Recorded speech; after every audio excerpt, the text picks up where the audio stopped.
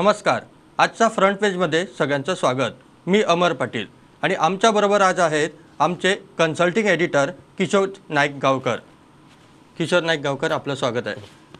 आजच्या front पेजमध्ये Goan वार्तामध्ये मुख्य lead बातमी आहे.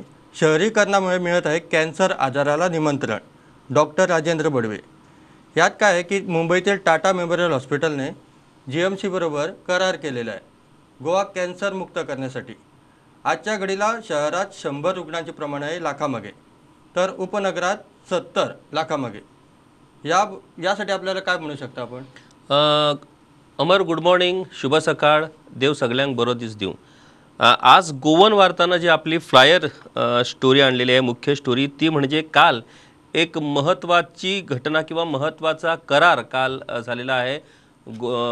गोवा मेडिकल कॉलेज आणि मुंबईतील टाटा मेमोरियल हॉस्पिटल यांच्यामध्ये हा करार झालेला आहे. आता हा करार काय आहे तर गोव्यात GMC मध्ये कॅन्सर रुग्णाशी संबंधित उपचार आणि कॅन्सर संबंधित सर्व सेवा या गोवा मेडिकल कॉलेजमध्ये उपलब्ध करण्यात येणार आहेत आणि त्याच्यासाठी टाटा मेमोरियल हॉस्पिटलची मदत मिळणार आहे.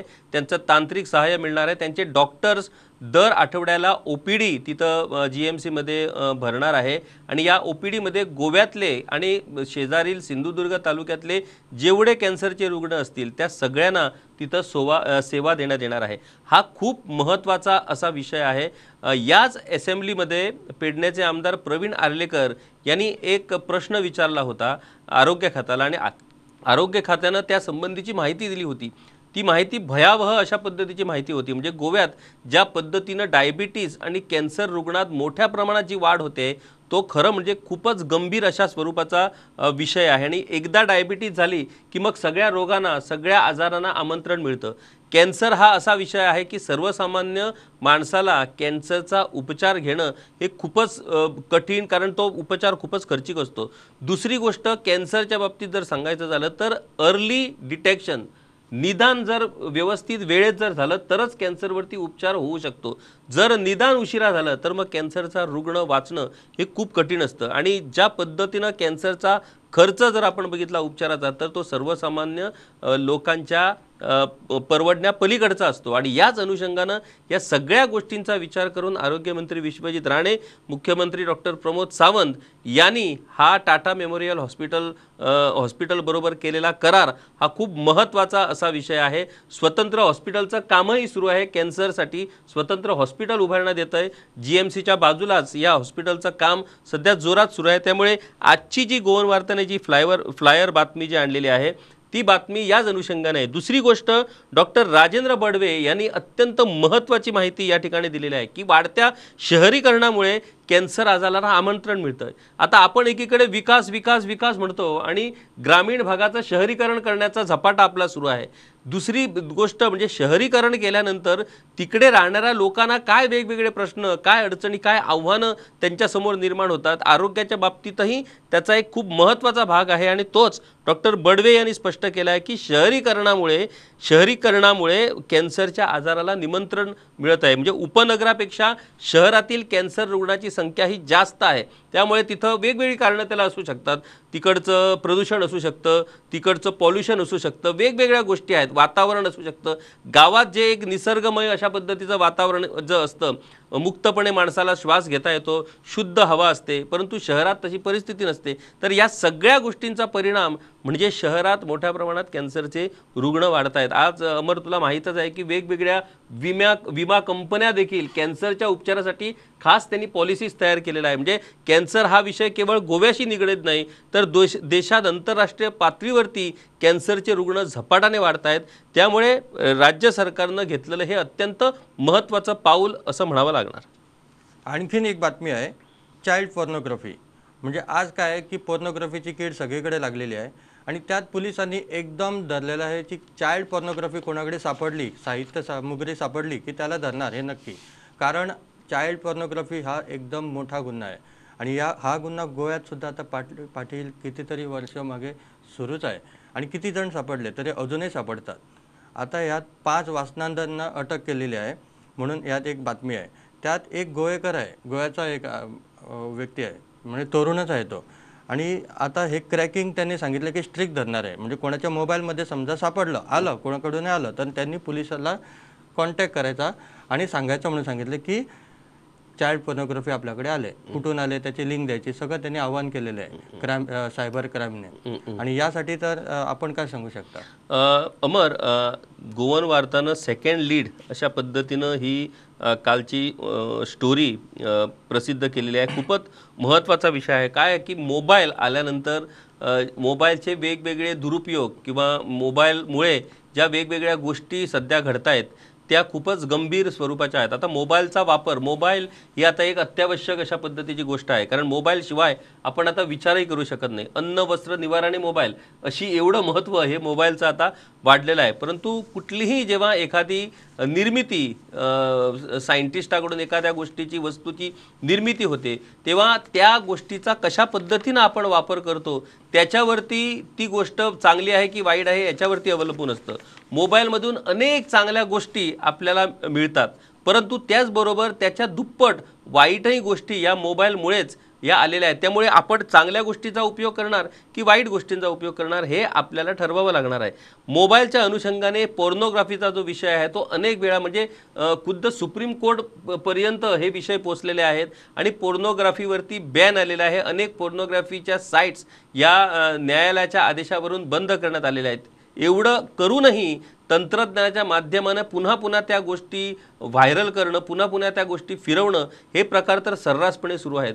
मोबाईलमुळे अनेकांच्या खाजगी आयुष्याच्या संदर्भातल्याही गोष्टी, मग त्या फोटो असतील, व्हिडिओज असतील, त्याही मोठ्या प्रमाणात व्हायरल होत आहे. आणि त्याचं अमर काय असतं की या सगळ्या गोष्टींची एकदा माणसाला सवय जडली की ती मग विकृती तयार होते. म्हणजे जसं व्यसन असतं की ते सुटता सुटत नाही, तशा पद्धतीनंच हे मोबाईलचं एक व्यसन आहे.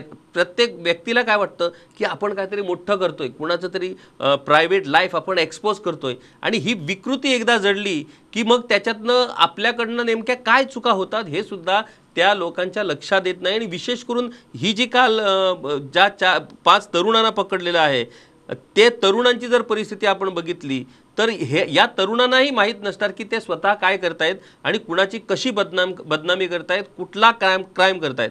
पोलिसांनी चांगल्या पद्धतीनं ही कारवाई केलेली आहे, परंतु पोलिसांसमोरही अनेक आव्हाने आहेत, कारण ह्या गोष्टी सापडणं ह्या खूप कठीण अशा पद्धतीच्या गोष्टी असतात. कुणीही माणूस तक्रारीसाठी पुढे येत नाही, परंतु लहान शालेय किंवा कॉलेज महाविद्यालयीन विद्यार्थ्यांच्या हातात अशा पद्धतीनं मोबाईलच्या माध्यमानं ह्या अशा पद्धतीच्या जर पोर्नोग्राफी जर फिरू लागली तर त्याचे गंभीर परिणाम समाजावरती होऊ शकतात. त्यामुळे ज्या पद्धतीनं ही पोर्नोग्राफीच्या संदर्भातली जी पोलिसांची कारवाई झाली आहे ती खरोखरच मोठी कारवाई आणि महत्त्वाची कारवाई म्हणावी लागणार आहे. आणि त्याच अनुषंगानं गोवन वार्तानं त्याला तशाच पद्धतीची जागा दिलेली आहे आणि सविस्तर बातमी गोवन वार्तानं प्रसिद्ध केलेली आहे. आता आपण द गोवनकडे वळूया. यात एक बातमी आहे, spark fly as heated debate on slump engulf assembly. काल विरेश बोरकरने झोपडपट्टींचा म्हणजे बस्तींचा इश्यू काढला की तिथे परप्रांतीय येतात आणि बेकायदेशीर घरे बांधतात, झोपड्या बांधतात, म्हणजे तो त्याच्या म्हणण्यानुसार खोपी बांधतात आणि त्याला नंतर सगळं नळ पाणी वगैरे सगळं काही भेटतं, त्यांना लाईट वगैरे सगळे भेटते. तो म्हणतो की सरकारने यावर कारवाई करावी. त्या सभापती काय म्हणतो की आपण काही करायला गेलो तर गोवेकर आणि परप्रांतीय यांच्यामध्ये वाद होणार. म्हणजे आता विरेशची भूमिका आणि सभापतीची भूमिका यामध्ये आपल्याला नेमकं कोणतं बरोबर आहे आणि काय नेमकं सभापतीने अशी का भूमिका घेतली? अमर, कालच्या विधानसभेत हा विषय जो होता तो खूपच स्फोटक अशा पद्धतीनं तो विषय बनला आणि त्या स्फोटक विषयावरून जोरदार खडाजंगी झाली, चकमकी झाल्या आणि शेवटी या सगळ्या प्रकाराच्या विरोधात त्याचा निषेध म्हणून आमदार विरेश बोरकर यांनी सभात्यागही केला. आता विषय हा सिंपल होता. काल शुक्रवारचा दिवस, त्यामुळे प्रायव्हेट मेंबर्स बिलचा दिवस होता आणि विरेश बोरकर जे आरजीचे आमदार आहेत त्यांनी एक खाजगी ठराव विधानसभेत मांडला होता. तो ठराव काय होता तर गोव्यातल्या कोमुनिदाद जमिनीवरती स्थलांतरित म्हणजे मायग्रंट लोकांनी ज्या बेकायद्या बस्ती, झोपडपट्ट्या किंवा बांधकामं जी केलेली आहेत त्यांच्यावरती सुप्रीम कोर्टाच्या आदेशाप्रमाणे कारवाई करावी अशा पद्धतीचा तो खाजगी ठराव होता. आता मुळात विषय असा आहे की तो खाजगी ठराव ऑलरेडी सभापतींनी स्वीकारला होता आणि तो कामकाजात टाकला होता. त्यामुळे तो साहजिकच तो ठराव चर्चेला आला. हा ठराव जेव्हा चर्चेला आला त्यावेळेला वीरेश बोरकर उठले, कारण वीरेश बोरकर हे पूर्ण तयारी करूनच आलेले होते. आरजीचा जो मुख्य अजेंडा आहे त्यांचं आरजी सुरू होण्यामागे किंवा आरजी चळवळी मागचं जे मुख्य कारण आहे ते कारणच म्हणजे जे परप्रांतीय लोक इथे गोव्यात येत आहेत, बेकायदा पद्धतीनं ते इथं वास्तव्य करतायत, बेकायदा पद्धतीनं इथं व्यवसाय करतायत, त्यांच्या विरोधात चळवळ म्हणजेच आरजीची चळवळ. कारण त्यांचं असं म्हणणं आहे की कायदेशीर जो माणूस इथे येतो, परप्रांतीय असू दे किंवा कुणी असू दे, तो भारतीय आहे आणि तो इथं कायदेशीर व्यवसाय करू शकतो, तो इथे कायदेशीर वास्तव्य करू शकतो. परंतु बेकायदा पद्धतीनं इथं येणं, सरकारी कोमनीदार जमिनीवरती अतिक्रमण करणं, बेकायदा व्यवसायात गुंतणं, या गोष्टी कशा काय खपवून घेतल्या जाऊ शकतात. तर या अनुषंगाने राज्यभरात त्यांनी चळवळ उभारली. राज्यभरात वेगवेगळ्या ठिकाणी अशा लोकांच्या बस्त्या आहेत, ज्या झोपडपट्ट्या आहेत, तिथं जाऊन माहिती अधिकाराचा वापर करून त्यांनी पूर्णपणे मोठी माहिती म्हणजे एवढी फाईल त्यांनी तयार केलेली होती आणि त्यामुळे हा ठराव त्यांच्यासाठी खूप महत्त्वाचा होता. परंतु जेव्हा वीरेश बोरकर यांनी या ठरावावर तर बोलायला सुरुवात केली आणि त्यांनी एका एका बस्तीची नावं घ्यायला सुरुवात केली, त्यावेळेला त्या बस्ती असलेल्या मतदारसंघातील आमदारांसाठी ते अत्यंत असुरक्षेचं बनलं. आणि जसं जसं बस्तीचं नाव आलं तसं तसे ते आमदार उठायला लागले आणि वीरेश बोरकरला विरोध करायला लागले. याच्यात सगळ्यात पहिली गोष्ट ठरली ती अलेक्स रेजिनाल्डची. म्हणजे जेव्हा कारगिल म्हणून त्यांनी झोपडपट्टीचं नाव घेतली तर अलेक्स रेजिनाल्ड लगेच उठले. दुसरे मॉविन गुदिनो यांचा मतदारसंघ तर आपल्याला माहीतच आहे. असे सगळे आमदार हे एकामागोमाग उठायला लागले आणि त्यांच्या लक्षात आलं की हा ठराव जर पुढे चर्चेला गेला तर त्यांच्यासाठी ते अत्यंत असुरक्षेचं ठरणार आहे. कारण आपल्याला माहीतच आहे आणि कुणीही म्हणजे ही गोष्ट अजिबात लपून राहिलेली नाही की या बेकायदा वस्ती या मोठ्या वोट बँक बनलेल्या आहेत वेगवेगळ्या राजकीय नेत्यांच्या. त्यामुळे या ठरावाचा शेवट जो होईल तो आयदर फॉर ऑर अगेन्स्ट, त्यामुळे तो कुठल्याही बाबतीत प्रत्येक राजकीय नेत्यासाठी अडचणीचा ठरू शकतो.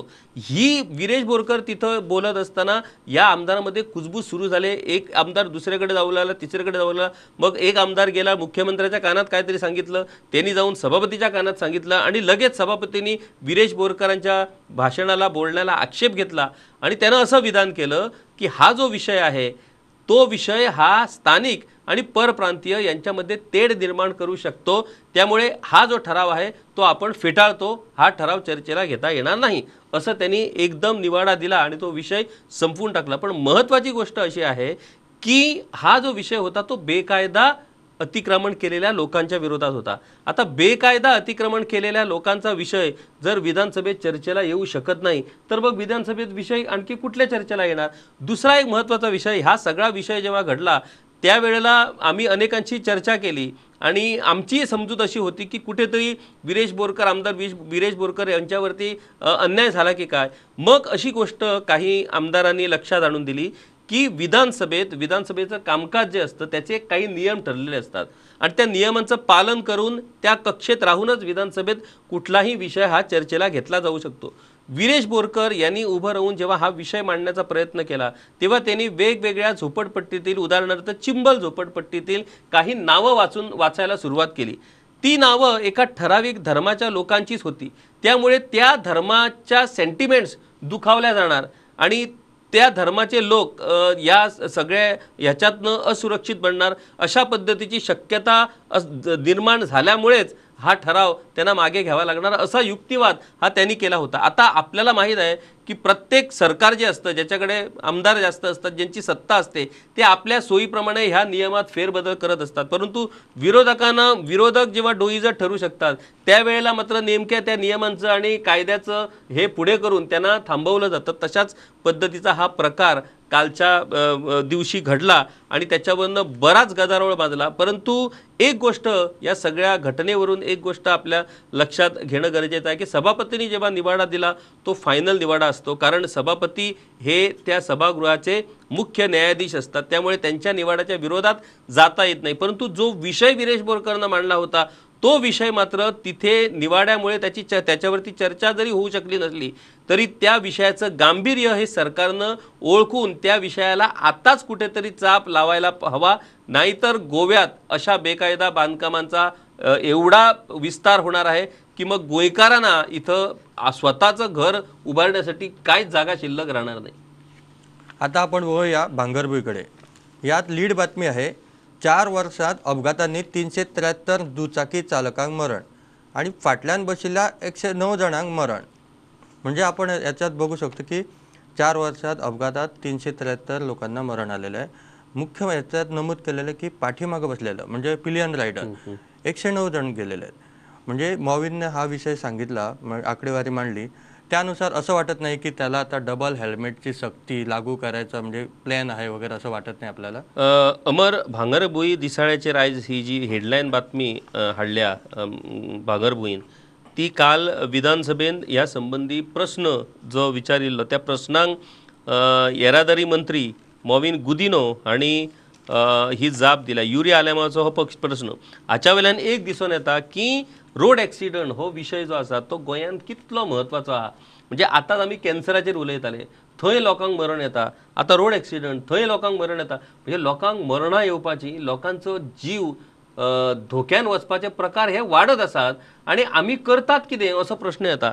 रस्त्या वयली जर आयज जर तूं रस्त्यांची परिस्थिती जर पळयशीत, तूं आतां दर दिसा साखळेसून तूं पणजे कामाक येता, कशा परिस्थितीन तूं कामाक येता, कशी तुका रिस्क घेवची पडटा, कसो तूं जीव धोक्यान घालून कामाक येता, हो तुजो अनुभव तुका तरी खबर आसा. आणि त्या खातीर गोंयांत प्रवास करप आयज कितलो असुरक्षीत जाला हे ह्या आंकडेवारी वयल्यान आमकां दिसून येता. फाटल्या 4 वर्सांत 373 दुचाकी चालकांक मरण आयलां, तातूंत 109 हे फाटल्यान बशिल्ले आसले. विशय असो आसा अमर की हेल्मेट सक्ती केली, किंवा बाकीचे गोष्टी केल्यो ह्यो गजाली जावपाच्यो ना. सरकाराचें म्हणणें किंवा मंत्र्याचें म्हणणें कितें आसता की लोक बेशिस्त पद्दतीन गाडयो चलयतात, स्पीडेन गाडयो चलयतात, हेल्मेट वापरनात. आमी करप कितें? सरकार कितें करूं शकता? सरकार जागृताय करूं शकता, सरकार बरे सुरक्षीत रस्ते तयार करूं शकता, सरकार हेल्मेट सक्ती म्हणजे ती फक्त तालाव दिवन हेल्मेट सक्ती जावं शकना. त्याच्या खातीर एक पद्दत, एक सिस्टम तयार करपाक जाय. फॉरेन कंट्रीन ह्यो गजाली कित्याक घडनात? फॉरेन कंट्रीन लोक शिस्तीन वागतात आणि भारतान मात्र लोक बेशिस्तीन वागतात अशें ना. हे सगळे गजाल आसा की सरकारी यंत्रणेचो एप्रोच त्या गजालीं कडेन कसो आसता तेचेर ह्यो सगळ्यो गजाली अवलंबून आसात. पूण आयच्या घडयेक आमी जर रोडांची जर परिस्थिती पळयली, रोड इंजिनियरिंगाची जर अवस्था पळयली, जाल्यार रोड धोकादायक रस्त्या खातीरूय कितलेशेच अपघात जातात. त्या भायर भुरग्यांक आतां तूं जर पळयशीत कांय गाडयो ज्यो येयल्या त्या गाडयांक सेक्युरिटी म्हणटा ती कांयच ना. म्हणजे ते गाडयेन ब्रेक सुद्दां मारलो जाल्यार मनीस पडटलो. अश्यो गाडयो ह्यो येतातूच कित्याक? तुमी बाबा त्या राज्यान त्या रोड स्ट्रक्चर किंवा थंयसली परिस्थिती हाच्या वयल्यान त्या गाडयेचो मॉडेल कित्याक ठरोवंक शकना? ह्यो सगळ्यो गजाली सगळे करूं येता, पूण त्याच्या खातीर जाय इत्सा शक्ती. हे इतले लोक मरुनूय जर सरकाराक दिसना की खंय तरी आमी ह्या लोकांचे जीव वाचोवपा खातीर कितें तरी करपाक जाय, अशी जेन्ना इच्छा मनान तयार जातली तेन्नाच ह्या गजालींचेर मात करपाक आमी शकतात. नाजाल्यार अमर, ह्यो गजाली घडत रावतल्यो. ह्या लोकांक शेवटी आमी जर म्हणत ना ते नियतीचेर आसा, आमी कितें करूं शकता? रोड एक्सिडंट जावन मरण आयल्यार सरकार कितें करूं शकता? पूण सगळ्योच गजाली जर आमी नियतीचेर सोडीत जाल्यार म्हाका दिसता फुडलें आमचें भविश्य कितें आसतलें हाचो विचारूय करूं नजो. अजून यात एक बातमी आहे, महत्त्वाची बातमी आहे. म्हणजे आता आपण पुरातत्व खाते वगैरे ते सगळे कामाला लागले आहेत की ते पुरातन वास्तू सगळं त्याचं जतन करायचं काम चालू आहे. यात विधानसभेत एक प्रश्न आलेला, त्याच्यावर सुभाष फळदेसाई यांनी उत्तर दिले, म्हणजे जाप दिलेले. वर्षभरात दायज धोरण तयार जातले. हस्तलिखिता रेकॉर्डांचे जतनाये खातीर एजन्सीची नेमणूक. म्हणजे काय, जे आज हस्तलिखित आहेत आणि जे काही रेकॉर्ड्स आहेत ते पुढील 500 वर्ष टिकावे यासाठी सरकार प्रयत्न करतात आणि त्यासाठी ते खास समिती नेमणार आहेत असे ते सांगतात. याबद्दल आपल्याला काय सांगायचं आहे? अमर, खूप महत्त्वाची बातमी आहे. एक गोष्ट आपण लक्षात घ्यायला पाहिजे की पहिल्यांदाच पुरातत्व खातं हे कुठेतरी चर्चेत आलं आहे. पुरातत्व खात्यासंबंधी चर्चा सुरू आहे. पुरातत्व खात्यासंबंधी वेगवेगळे कार्यक्रम, वेगवेगळे उपक्रम सुरू झाल्याचं आपल्याला पाहायला मिळतं आणि त्याचं पूर्ण श्रेय हे पुरातत्व खात्याचे मंत्री सुभाष फळदेसाई यांना द्यावंच लागणार आहे. आता एक गोष्ट, आपण जुने दस्तऐवज सांभाळले जातील, जुन्या दस्तऐवजांचं जतन केलं जाईल, या गोष्टी आम्ही गेली 10 वर्षापासून ऐकतोय. परंतु प्रत्यक्षात तिथं काय चाललंय, नेमकं कशा पद्धतीनं त्याचं जतन केलं जातंय, या गोष्टीही समोर येणं गरजेचं आहे. अर्थात पुरातत्व खात्याकडून या सगळ्या गोष्टींचं काम सुरू आहे, परंतु व्यवस्थित पद्धतीने ते लोकांसमोर जाणं हे खूप गरजेचं होतं आणि तेच काम सुभाष फळदेसाई यांनी सुरू केलेलं आहे. वेगवेगळ्या पुरातत्व जी बांधकामं आहेत, पुरातत्व वास्तू ज्या आहेत, जुनी मंदिरं आहेत, मग चर्चीस आहेत, वेगवेगळे किल्ले आहेत, या सगळ्या गोष्टींसंबंधीची पाहणी, या सगळ्या गोष्टींसंबंधीचा अहवाल तयार करण्याचं काम हे सुभाष फळदेसाईकडून सुरू झालेले आहे. आणि त्यांच्याकडनं खूप मोठ्या अपेक्षा या पुरातत्व खात्याच्या संदर्भात नक्कीच आपल्याला ठेवता येतील.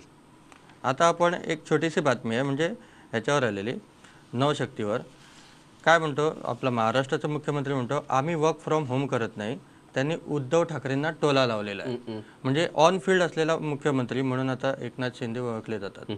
त्याबद्दल आपण थोडक्यात काय सांगू? अमर, ही जी टोलवाटोलवी सध्या महाराष्ट्रात सुरू आहे ती तो एक आता नवीन प्रकारच, म्हणजे महाराष्ट्राच्या राजकारणाचा दशावतार झालेला आहे सध्या, म्हणजे असं म्हणावं लागणार आहे. म्हणजे महाराष्ट्र आणि विशेष करून कोकण पट्टा जो दशावतारासाठी फेमस आहे नाटक म्हणून, तीच आज परिस्थिती या महाराष्ट्राच्या राजकारणाने महाराष्ट्राच्या राजकारणाची केलेली आहे.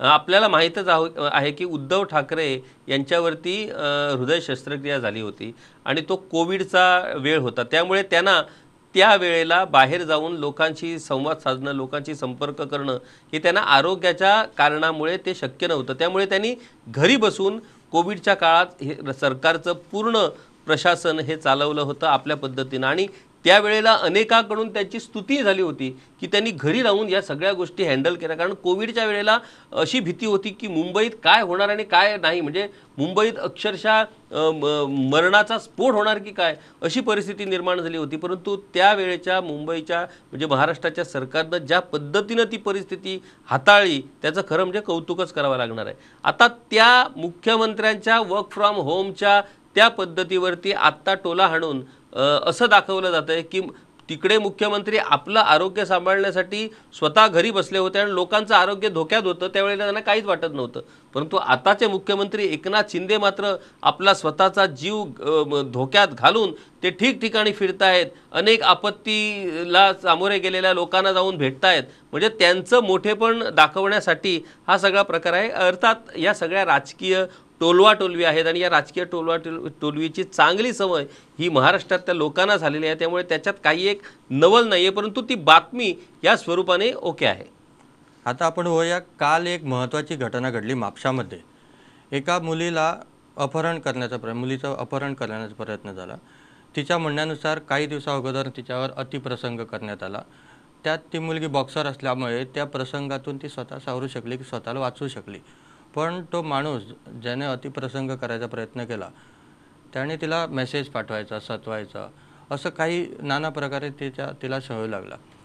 मग काल तिनं काय केलं की त्याच्याबरोबर कुठे जायला येते म्हणून सांगितलं. जाताना तिने मिरची पावडर आणि स्प्रे घेऊन गेली आणि जेव्हा तिला संधी मिळाली तेव्हा तिने त्याच्यावर मिरची पावडर मारली, स्प्रे मारला आणि आरडाओरडा करून लोकांना बोलवून घेतलं आणि त्यात त्यांची झटापटी झाली. झटापटीमध्ये तो माणूस पळून गेला. शेवटी त्याला रात्री पकडलं. त्याची आपल्याला आता अपडेट आहे. आमचा crime and legal reporter Mukesh Kumar आपल्याला अपडेट देणार आहे.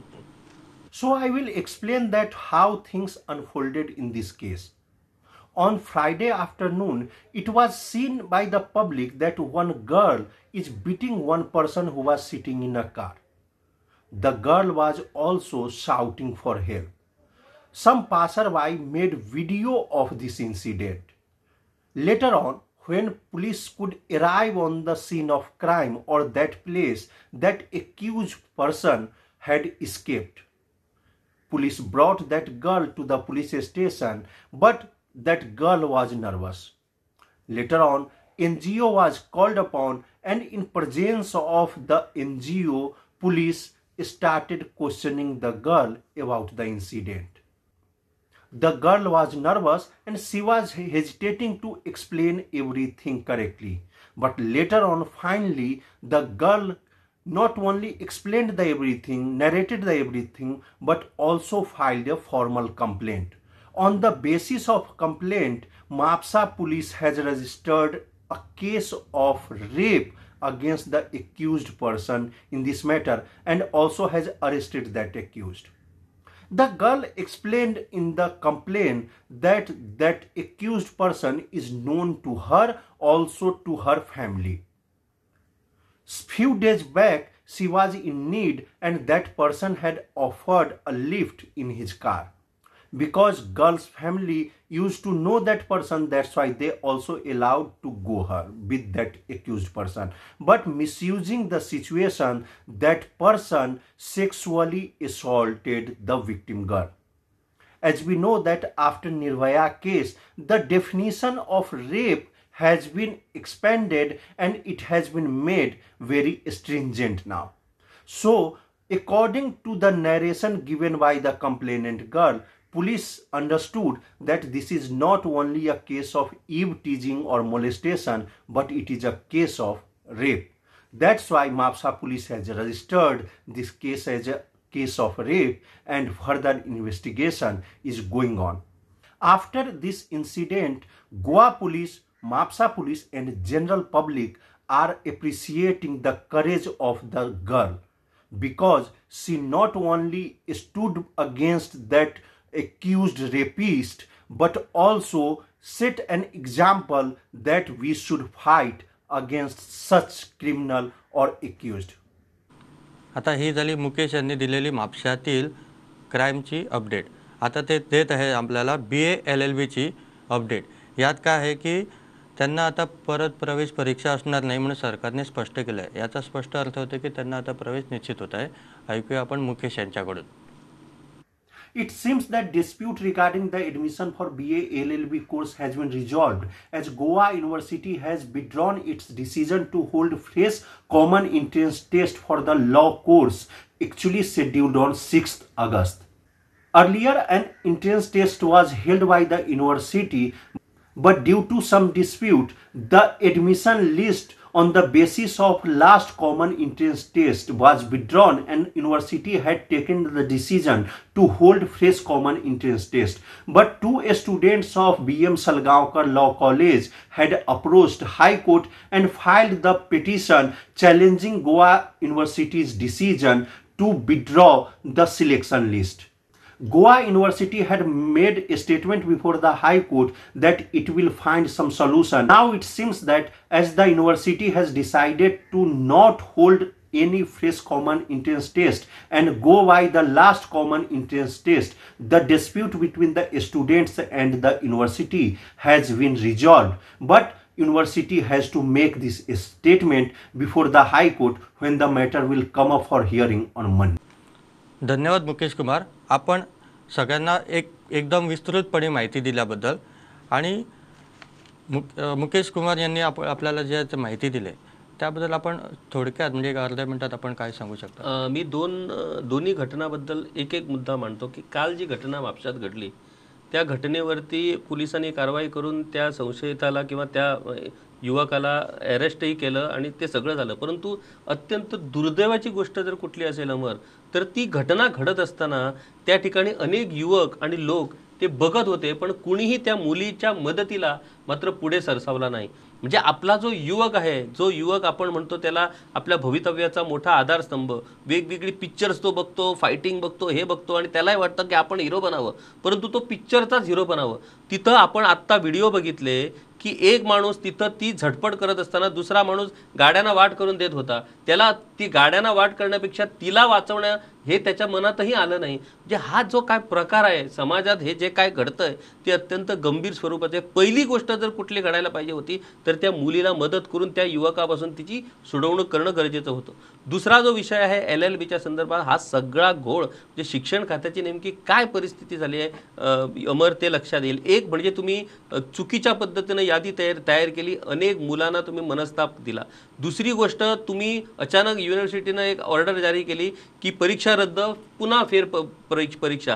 त्यात मग मुलांना हायकोर्टामध्ये जावं लागलं. हायकोर्टानं आदेश दिल्यानंतर कुठेतरी त्या प्राचार्य आणि एका लायब्ररीवरती कारवाई झाली आणि आता युनिव्हर्सिटी ठरवते की नाही, जी यादी आहे तीच निश्चित आहे, फक्त जी चुकीची नावं घुसडवण्यात आली होती ती पुन्हा मेरिटवरती यादी तयार केली जाणार आहे. त्यामुळे ज्यांना ऑलरेडी प्रवेश मिळालेला आहे त्यांचा प्रवेश निश्चित आहे. म्हणजे एकीकडे शिक्षणाचा घोळ आणि दुसरीकडे कायदा सुव्यवस्था आणि एकूणच सामाजिक मानसिकता आपली कशी खालावत चालली आहे त्याचंच दर्शन या दोन्ही घटनांमधून आपल्याला पाहायला मिळालं.